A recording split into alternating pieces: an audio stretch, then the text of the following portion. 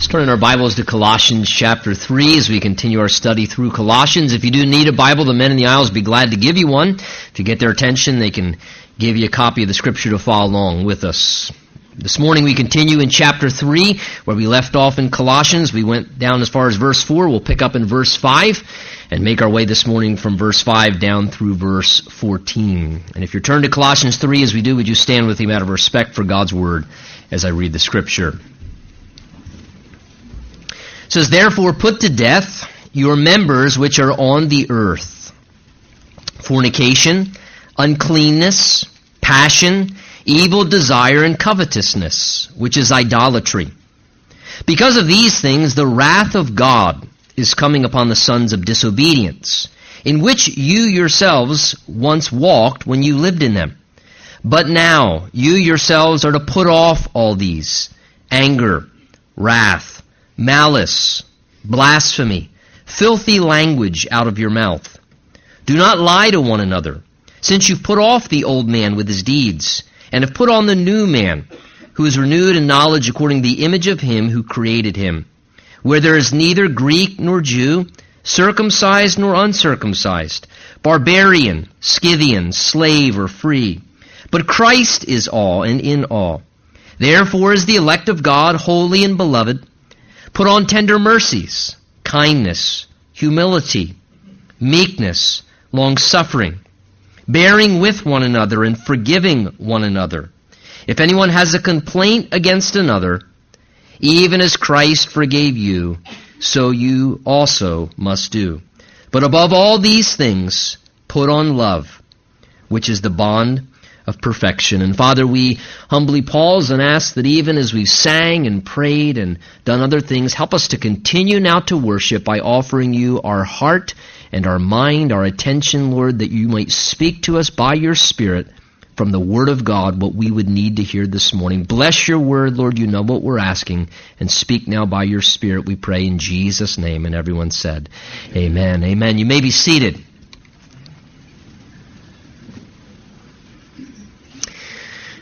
Now, I want to encourage you this morning, though I don't typically take a lot of thought to titling messages. I think this passage of Scripture could be titled very fittingly, very simply, "Be Who You Are." Be who you are. And by that what I mean is this: just because you may genuinely be a Christian this morning, who's put your faith in Jesus Christ as the Savior for your soul, and maybe you've embraced Him as your Lord, that does not automatically guarantee that you are now living as a follower of Christ is supposed to live. I can be a Christian and not really be living very Christ-like. It is possible for us to have our trust in Christ, to truly be saved, and yet not really be living practically as a Christ follower should. And I believe that's what God wants us to evaluate as we look at this passage of Scripture this morning.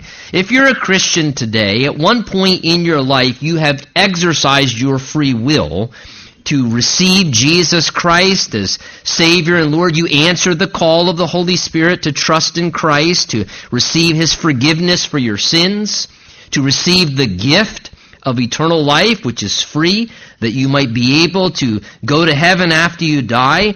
You opened your heart to receive a relationship with Jesus, and when you exercised your faith in Jesus and salvation happened, a spiritual change happened in our lives.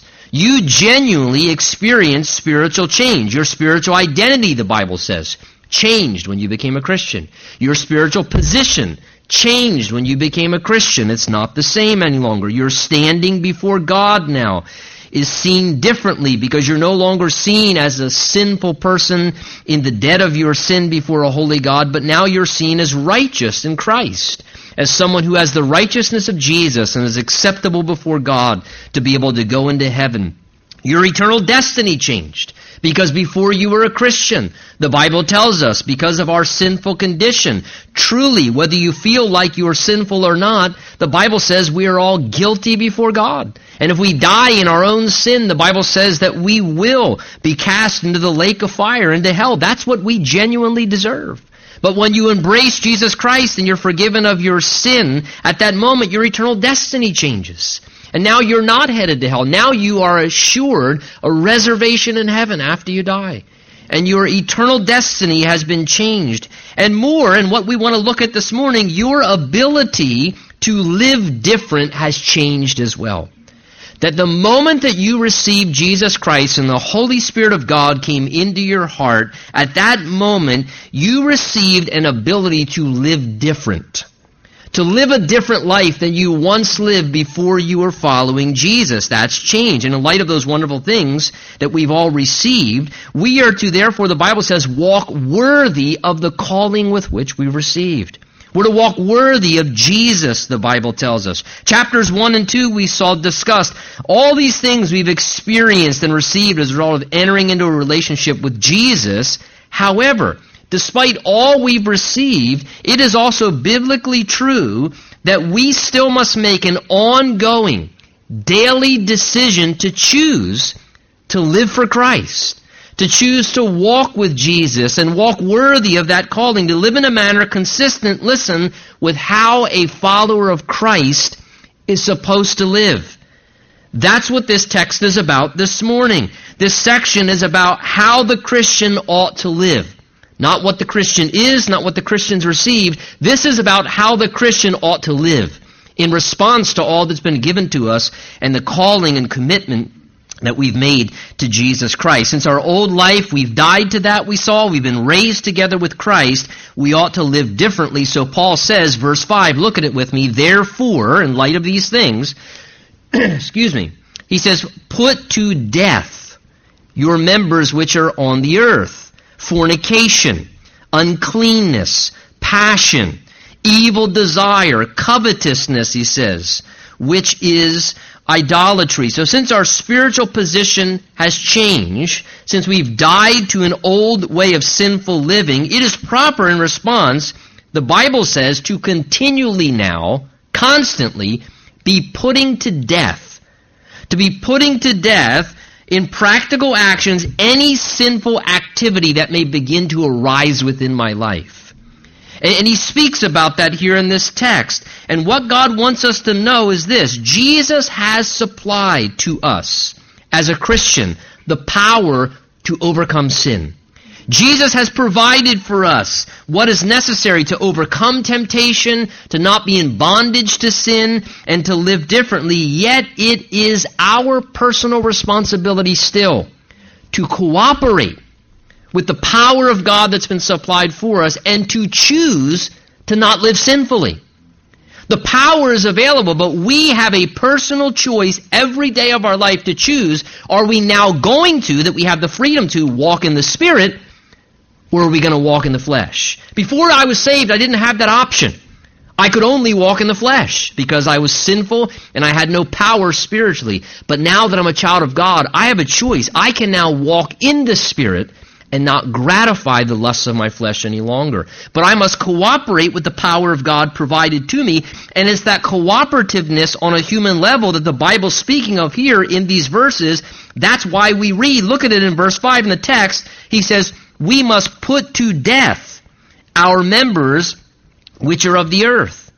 Again, when he speaks of our members which are of the earth, he's speaking of the part of our body, these earthly bodies that are sinful in their desires, sinful in their inclinations. Though our spirit may be redeemed and renewed, if you haven't noticed, we still live in these earthly, physical human bodies that are prone to gravitate towards what's sinful. That's why you find, as a Christian, in a way, even before you weren't saved, that's why you find now there's this wrestling going on within. Before I was saved, there was nothing to wrestle about. I just sinned. I just did it. I just enjoyed it and fulfilled it. Whenever I felt like doing, I just indulged my sinful desires and thoughts and attitudes and actions. But then you get saved. And now this conflict arises within. Because this new nature, this spiritual nature develops within. And now you find this wrestling where your new spiritual nature is wrestling against the members of your sinful earthly body of flesh that you still are kind of like stuck living in. Paul speaks of it this way. Listen to him in Romans 7, verse 21 to 23. Paul writes this 30 years into his salvation. He says this, I find then a law that evil is present with me, the one who wills to do good. For I delight in the law of God according to my inward man, but I see another law in my members, my body, warring against the law of my mind and bringing me into captivity to the law of sin, which is in my members. See, the problem is these sinful bodies, the members, the parts of this body, crave and desire still to do what's sinful. In action, in speech, in thought. So we must choose to put such longings, God says, to death. We must choose to die to those old things, to refuse those sinful demands, and overcome them by the power of Christ. We must make the choice to yield to the power of Christ that's now available to us, to say, I don't have to live like that anymore. I may still desire to do what's wrong at times, but I don't have to indulge it now, because the power of Christ is able to help me to put that to death if I cooperate with what God wants and the power that's available to me. But I must cooperate with God. Paul says in the 8th chapter of Romans regarding this cooperation, therefore, brethren, listen to what he says, we are not debtors to the flesh. He's saying we don't have any obligation to fulfill the flesh anymore.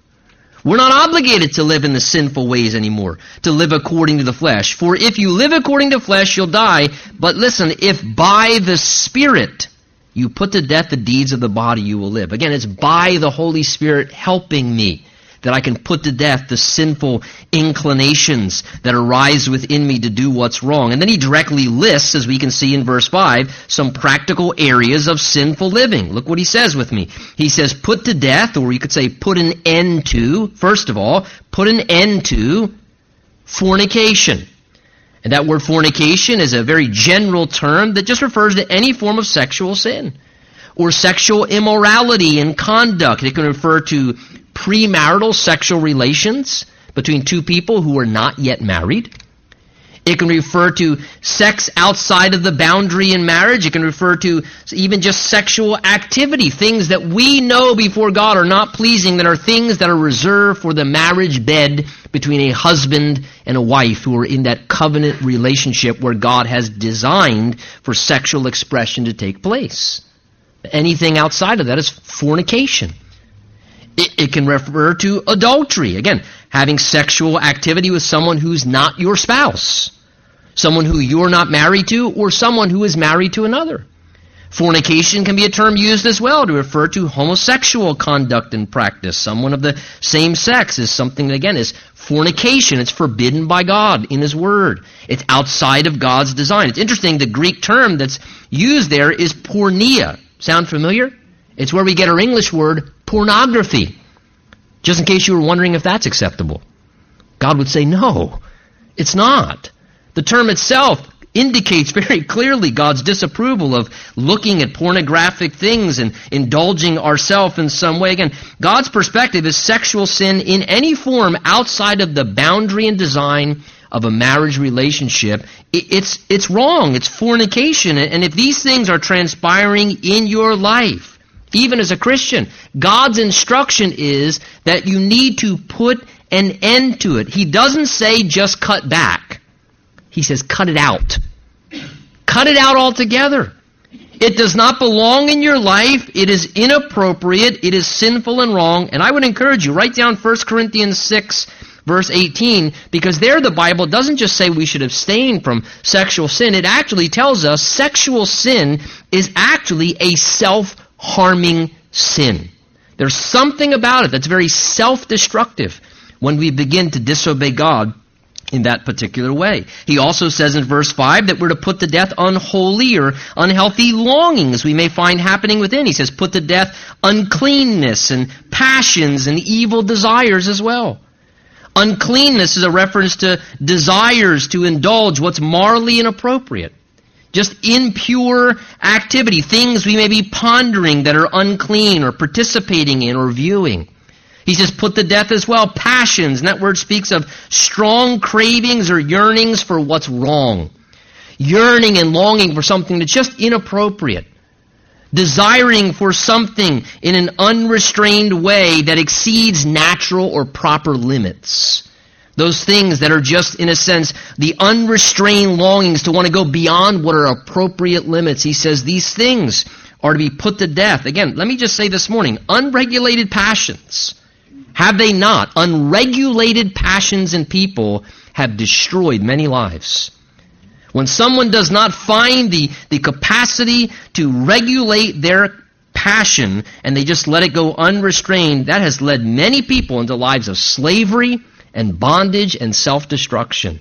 So the Bible says we need to put to death and put an end to these unrestrained passions that arise within us. Again, he mentions their evil desires, that is, interests or desires to just do what's evil, to do what's wrong in any way, to behave selfishly. One translation renders this, put to death impurity, lust, and shameful desires. He also mentions verse 5 that we're to put to death as well. One other thing, he says covetousness.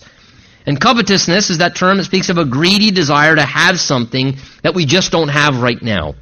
It's that unhealthy longing to have more, whether it's wealth or money or just more possessions or even could be position, just coveting a position or some status in life. And it's just that unhealthy yearning rather than being content because maybe you want to keep some status or you just want fulfillment. Sometimes covetousness is as well just jealously desiring what another person has. It could be the single person coveting the married position of someone else. And they're jealous because they're not married yet. Or it could be, again, coveting somebody else's position. Why do they get to have that position? How come they get to do that? I should be allowed to do that. Why did they not ask me to do that? And again, covetousness can manifest itself in many different ways and is unhealthy and really something that is an improper attitude in our hearts, God says, that we're to put to death when we find it arising within us. Notice as he refers to these wrong practices, fornication, uncleanness, passion, covetousness, evil desires, he then says at the end of the verse, which is idolatry. Interesting, which is idolatry. Idolatry is the worship and devotion of anything or anyone other than God. That's simply what idolatry is. When we give more allegiance and devotion to anything or anyone before God himself, the Bible says that's idolatry. It's idolatry. And let me just say, all of these sinful things described even right there in verse 5 and in these verses ahead, all of these things can become a master passion in someone's life. They can become idolatry. We live in a culture that idolizes sex. We live in a culture that idolizes covetousness. We just say he's very motivated. No, maybe he's very covetous. And he's putting money before his family, and that's why he's ruining his family. And we idolize a lot of these things, and we brush them off as other things. And the reality is, any of these kind of things, we can begin to be more devoted to them than we are devoted to God. And when that starts to happen, he says, look, if this is going on, there's an idol that needs to be dethroned in our life. Because when we give more allegiance, and maybe we want to satisfy some sinful longing more than we care about honoring God, he says there's idolatry going on in our heart. And we need to dethrone that. We need to be willing to put to death that idolatrous desire or practice in our sinful nature. Paul then reminds us, verse 6, he says, because of these things, the wrath of God is coming upon the sons of disobedience, in which he says, you yourselves once walked when you lived in them. So he offers here some reasoning, as if we would need it, right? He offers some reasoning why, as Christians, we should put to death or refrain from some of these sinful attitudes or activities. And he mentions here, first of all, because in verse 6 he says, these, first of all, are the very things that are one of the major contributors to why the wrath of God's coming on the world. He says in verse 6, he says, it's because of these very things, just mentioned, that the wrath of God is coming upon the sons of disobedience. So to live in these ways is in direct defiance to God. It's in direct defiance to his will and what the Word of God says. The unsaved world, the sons of disobedience. These are the ones who are doing these things that are accumulating ultimately the righteous judgment of God that's going to come upon this Christ-rejecting world. And what Paul's reasoning here is basically this. If these things are what are the major contributor to the wrath of God coming on the earth, then he's saying, why in the world would God's children be participating in these things? If we know these are the very things that's causing God to ultimately have to judge the world and bring his wrath upon it, then he's saying, then how inconsistent, if I'm a follower of Christ, that I would participate in those things? That I would want to further poke God in the eye a little bit more? And be defiant to God because I want to live in some selfish way to indulge my sinful nature and further provoke God? I mean, quite frankly, it's disgraceful when we begin to do these things. It's something that becomes rather rude to the Lord. The thought came to my mind, it almost would be like in some ways, and this is a poor illustration, let's say you're a parent and your child dies of a heroin overdose. And then the next day someone comes to you and tries to sell you heroin. And see, this is kind of the idea here. We know these are the things that are bringing the wrath of God on the earth.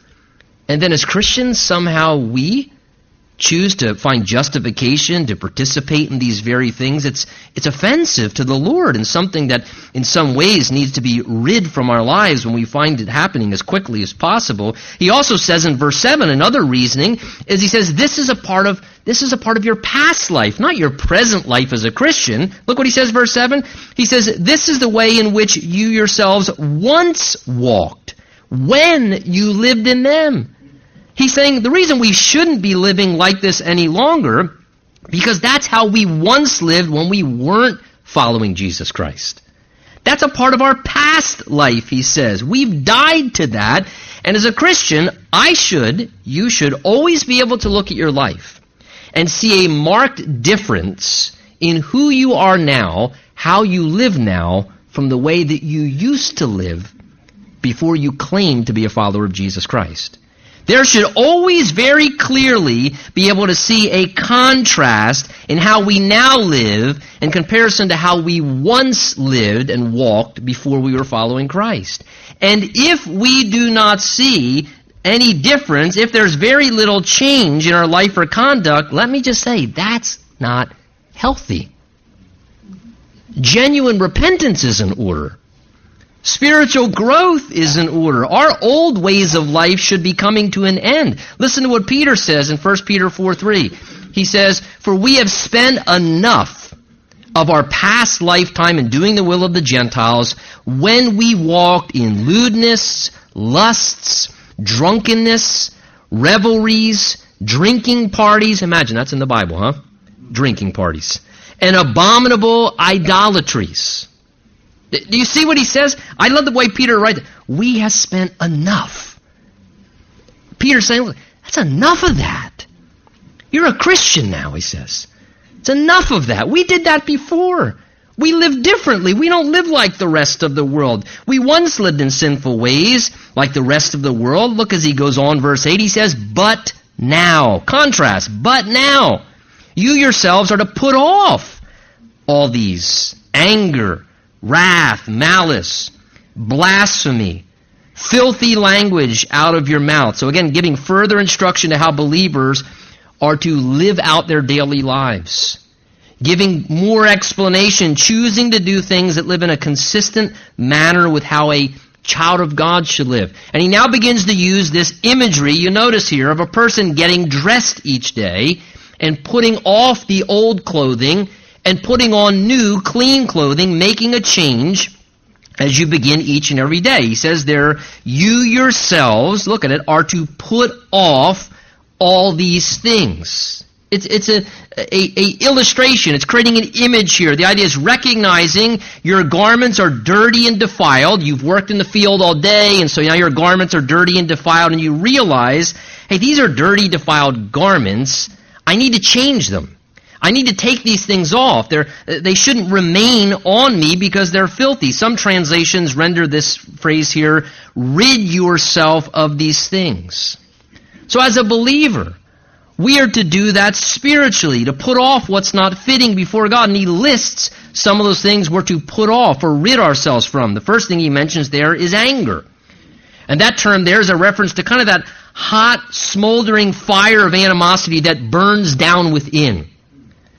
where something transpires, an offense or a misunderstanding or whatever, or situation arises, and then inner frustration develops within over something or towards someone, and we're highly irritated and we're annoyed, and we kind of have that burning resentment down within us.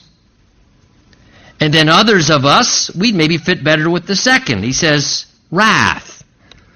That refers to the volcanic eruption, where instead of it smoldering within, just explosive volcanic eruptions of unrestrained feelings of anger, where we just fly off the handle in an uncontrolled rage, and we just give somebody a piece of our mind, which I don't always suggest. You should probably keep as much of your mind as you got left for some of us. And we just, outbursts of wrath, uncontrolled rage in our words or our actions, and the end result is like somebody just threw a grenade at the feet of somebody. And just, out of control damage and devastation from wrath. The word malice, interesting, is a word that speaks of having ill will in your heart, where you want to see someone else hurt or suffer. That's what malice is. Many of us may not recognize that word. It's where you have such a sort of a hateful disposition towards somebody that you're actually wishing something bad would happen to them. You're kind of just, you wouldn't say it maybe, but inwardly you're just kind of cherishing that you hope something really wrong goes on in their life. That something really bad happens to them. And when you see yourself longing or desiring for something bad to happen to someone else, you have malice in your heart. And that's not healthy. It's wrong. And he says here, whenever the presence of these things, anger, wrath, malice, are within us, like a defiled garment, we need to put these things off. We need to rid ourselves of these things. He then mentions as well in the same list here, some sinful errors in our speech and communication. He mentions in verse 8 as well, things that are wrong like blasphemy. And blasphemy is just a term for hurtful or destructive speech, whether it be directed toward God or even towards other people. Blasphemy is just slandering a person in order to injure their character. And that can happen towards God. People blaspheme God. And people can blaspheme one another, where they slander someone with their words just to injure their name or their credibility. He also mentions, and again, keep in mind, interesting talking to Christians, but he says filthy language out of your mouth. That is just impure, inappropriate speech and talk, profanity, vulgar language. It's something very unbecoming to hear a Christian using profanity and cuss words. Just very inconsistent. If these things are going on, they're things that should be rid from our lives. He also mentions, going on in verse 9, more sins of the speech. Verse 9, look what he says, and do not lie to one another. Are you kidding me, Paul? You're writing to Christians. But God knows what's real among us, and that we have weaknesses, and we all struggle, and we need to hear these things. So he says, don't lie to one another. Sometimes as people, we flat out intentionally are dishonest, and other times, right, we're a little more subtle in our efforts of deception. But remember, not speaking the truth in any capacity is lying. And lying can manifest itself in all kinds of different ways, hiding and covering up what we, shouldn't to give a false impression. That's lying. Somebody asks a question and we answer it in a completely dishonest manner. That's lying. Making up a story or changing the facts of what's kind of really true and embellishing a little bit for our own interest. That's lying. Holding back information that we should share and volunteer. Oh, I'm not lying. I'm just not telling everything. No, that's lying. That's lying. Why? I planned on telling them later. No, you planned on lying now is why you're not planning on telling them until later. That's lying. We're to live in the light, to speak the truth in love, but to speak the truth, and to convey what's true and what's honest. There is never a good reason or beneficial purpose to lie. It's wrong. And listen, above all other things, lying violates and ruins trust, and it harms relationships. There's almost destructive things to relationships. And remember, Jesus said, out of the overflow of the heart, the mouth speaks. Which means if I'm struggling, or you're struggling with these kind of things, we find ourselves filthy language coming out of our mouth. Oh, I'm sorry, No, it's actually a heart issue. You find yourself lying. No, it's actually a heart issue. And so Jesus says, out of the overflow of the heart, the mouth speaks. So we need to come before God and say, Lord, forgive me, change my heart. I repent, Lord. I don't want these things to be the way that I'm speaking or how I'm behaving or outbursts of wrath. Change my heart. So he says, don't allow yourselves to live according to these old sinful ways. He then goes on in verse 9 saying, because, here's a reason again, you've put off the old man with his deeds, and have put on the new man who's renewed in the knowledge according to the image of him who created him.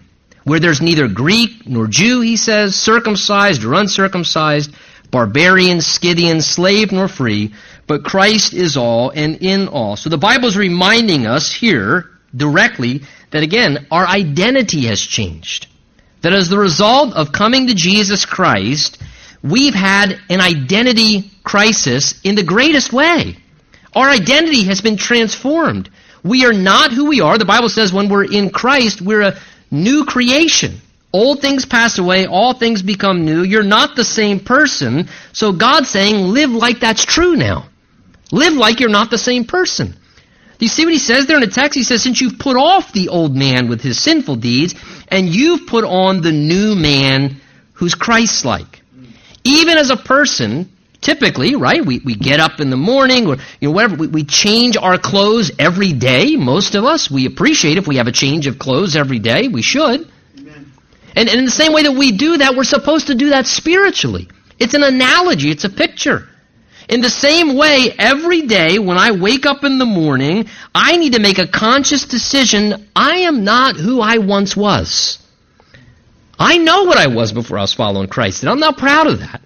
And I don't want to be that anymore. And listen, I don't have to be that anymore.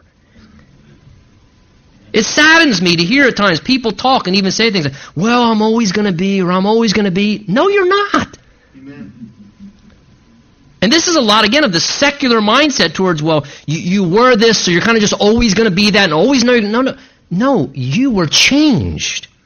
I understand keeping your guard up, but you're not what you were. You're a Christian now. You're a follower of Christ. You've been changed and transformed. Jesus said, if the Son sets you free, you shall be free indeed. You don't have to be who you were anymore.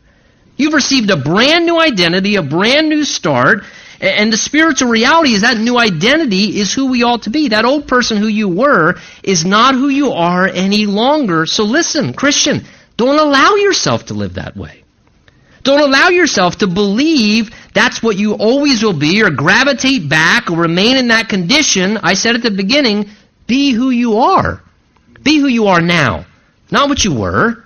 Be who you are now. Accept by faith you're a changed person, and every day put on that new person. Live like Christ as you're called to follow him. And one of the best ways to do that, he says in these verses here, in verse 10, is to allow yourself to be renewed. Look what he says, in knowledge, according to the image of Jesus. This is how we experience this on a daily basis. Every day, spend some time alone with Jesus, talking with him, letting him speak to you, and as you're in the Lord's presence, he will renew your mind. Because every day the world's trying to program your mind, or my mind was so wrongly programmed, it's taken a long time for it to keep getting renewed and reprogrammed.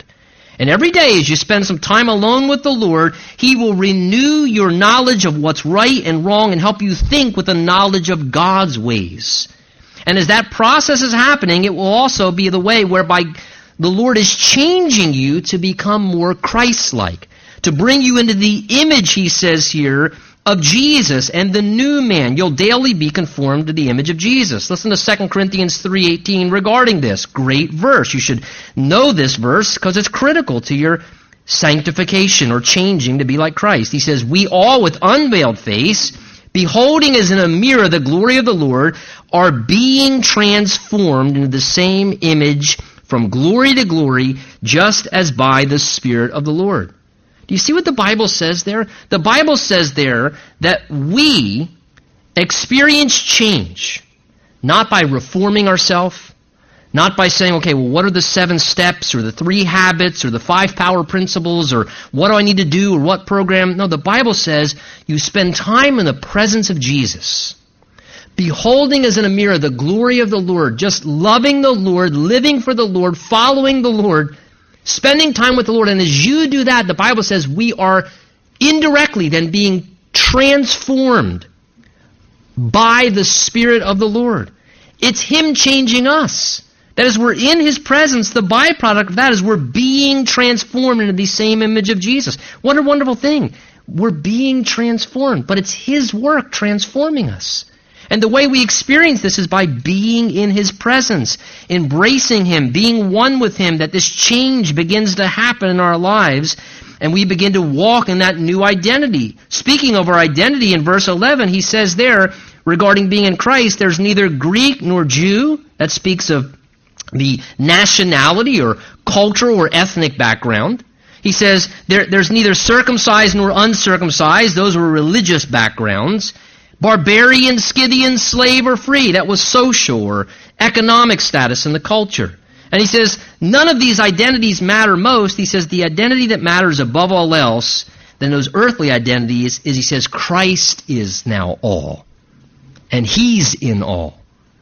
And I love this because the Bible here, again, wanting to remind us of our identity, says, look, above every other worldly identity you may have in your life, and that's fine, but God says above every other worldly identity, your heavenly identity, your spiritual identity is your true identity. You're a Christ follower. You're a Christian. You know, we live in a world that loves to hyphenate and separate everything. I'm this kind of an American. I'm that kind of, and we have all these identities that we want to develop and cling to and hold on to, and especially for the child of God and among the body of Christ in the church, the Bible says, no, listen, you have an identity. You're children of God. You're Christ followers. And listen, if there is ever a place where there should be tremendous unity amongst diversity, it should be in this environment, in the church.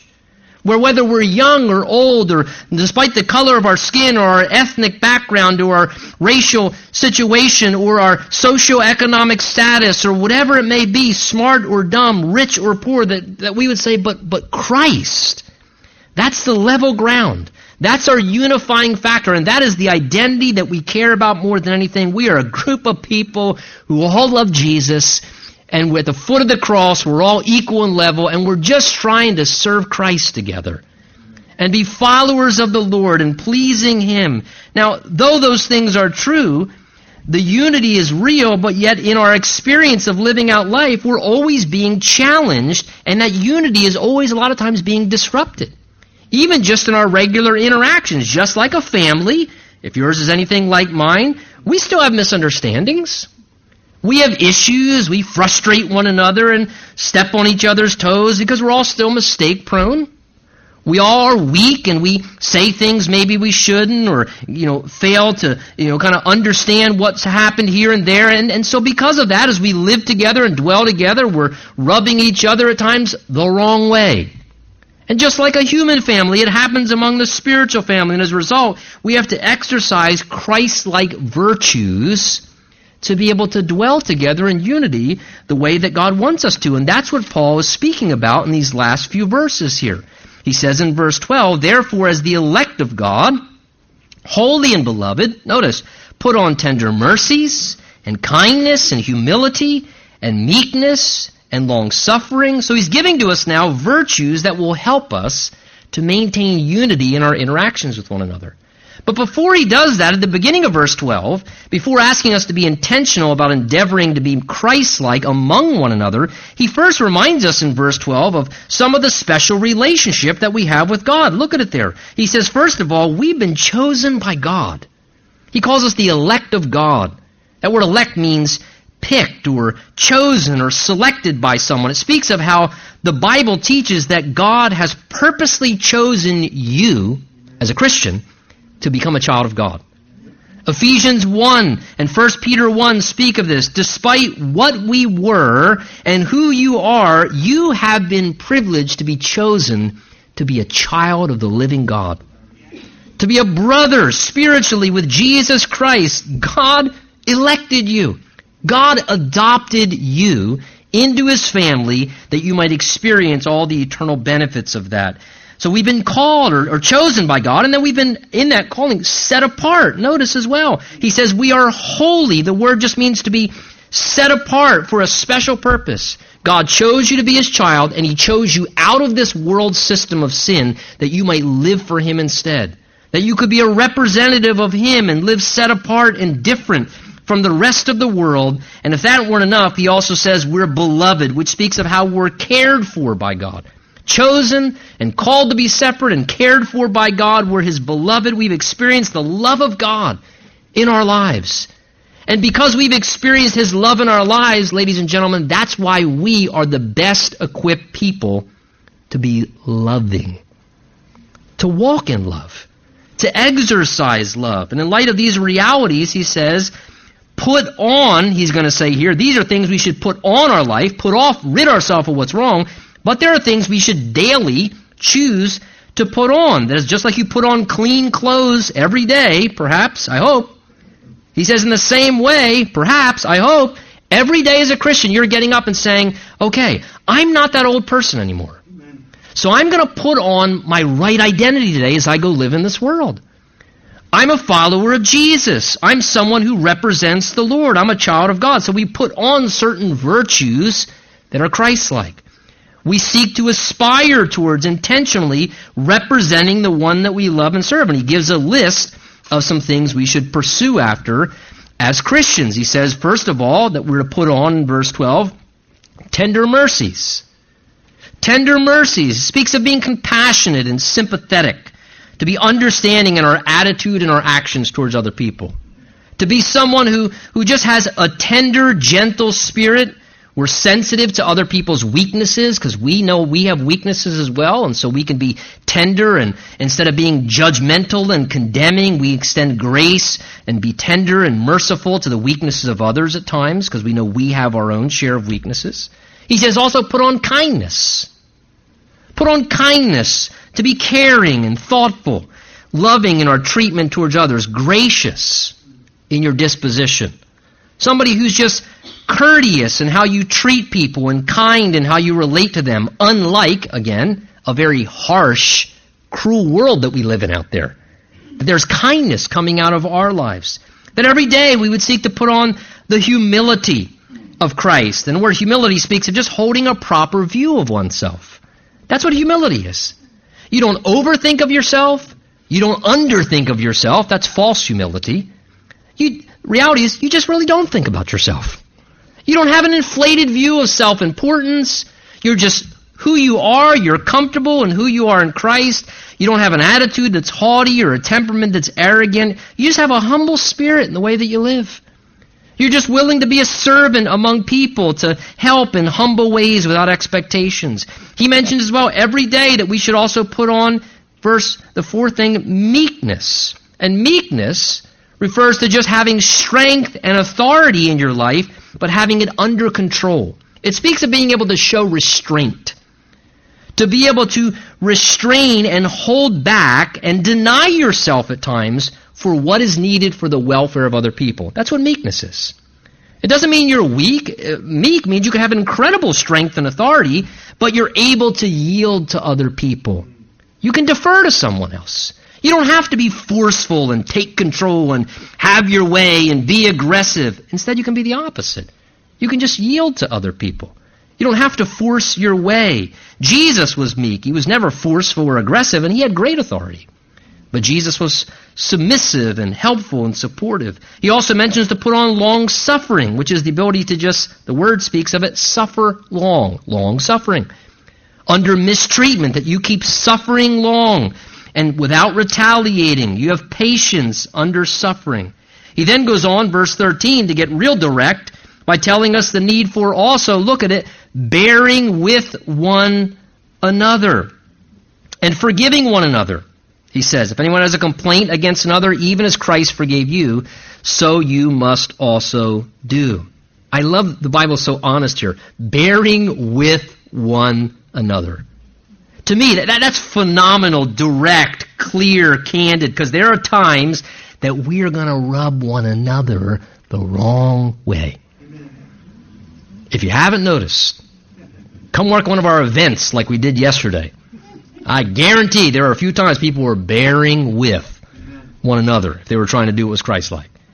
But we're called to do that. Listen, sometimes it may just be the fact we're not all wired the same way. I mean, we have differences of perspective and opinions, and who we are, our personalities aren't always all going to mesh well. Just because, you're family in Christ and you have the same Father, it doesn't mean necessarily you're all going to be best friends and everybody's going to always click and get along. And that's just immaturity. That's just naive. But the Bible says you're family. And families love one another. And they're devoted to one another. And they accept one another despite what the situation is. And, again, some people, we may at times just tend to bother one another. But he says, listen, in the love of God, we learn to bear with one another, to be gracious in our acceptance. We're to learn how to bear with each other in love. And we're commanded to extend, in verse 13, look at it there, constant forgiveness. Because that's needed to bear with one another. Constant forgiveness. He says, if anyone has a complaint against another, that never happens in the church, right? He says, they did this, or they're that way, or they said this. And he says, look, you have a complaint? Constantly, notice it's in the present tense, forgiving. He says, if you have a complaint, he says, we're to be forgiving one another. And if you have a complaint, here just cuts it all out from under us. Even as Christ forgave you, so you must also do. Not a suggestion, not an option, not if you feel like it, not if you're not that badly hurt. One of the major things that should always set us apart from the world, listen, is not the absence of conflict. That is naive. Families fight. Families have issues. We're still human beings. It's not the absence of misunderstanding or hurts or fights. It's in the church. It's among Christians. We understand biblical conflict resolution.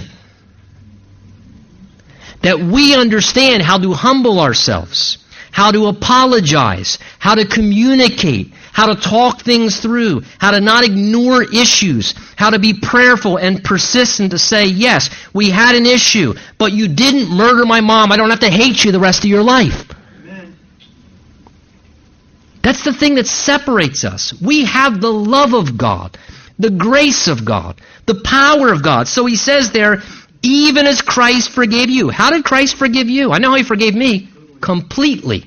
Completely. Not partially. He doesn't treat me like it still happened. He treats me like it never happened. He just, this is radically spiritual, ready? He lets it go. Just let it go. Move on. Let it go. And just extend forgiveness, extend love again. I'm not saying you have to become best buddies with somebody again, but let it go. Act like it never happened. Just let it go. He says, even as Christ forgave you, notice it's not an option. You must also do. It's a command.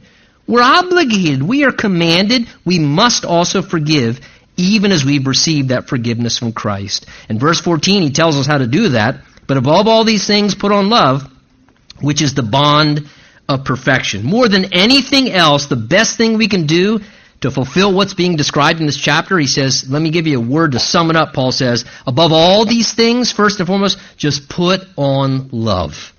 Put on love. Because love is the bonding factor to all these Christ-like virtues. Because if you and I are filled with love, all these other commands and instructions, they all hinge upon that. They're all connected to that. One translation renders this, over all these virtues put on love, which binds them together in perfect unity.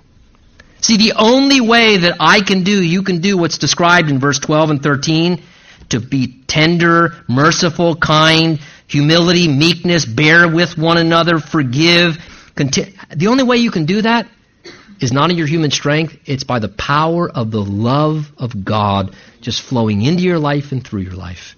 And as we spend time with Jesus, the divine love of God's being poured into our heart, and then we can extend that love towards other people around us. Shall we pray together? Father,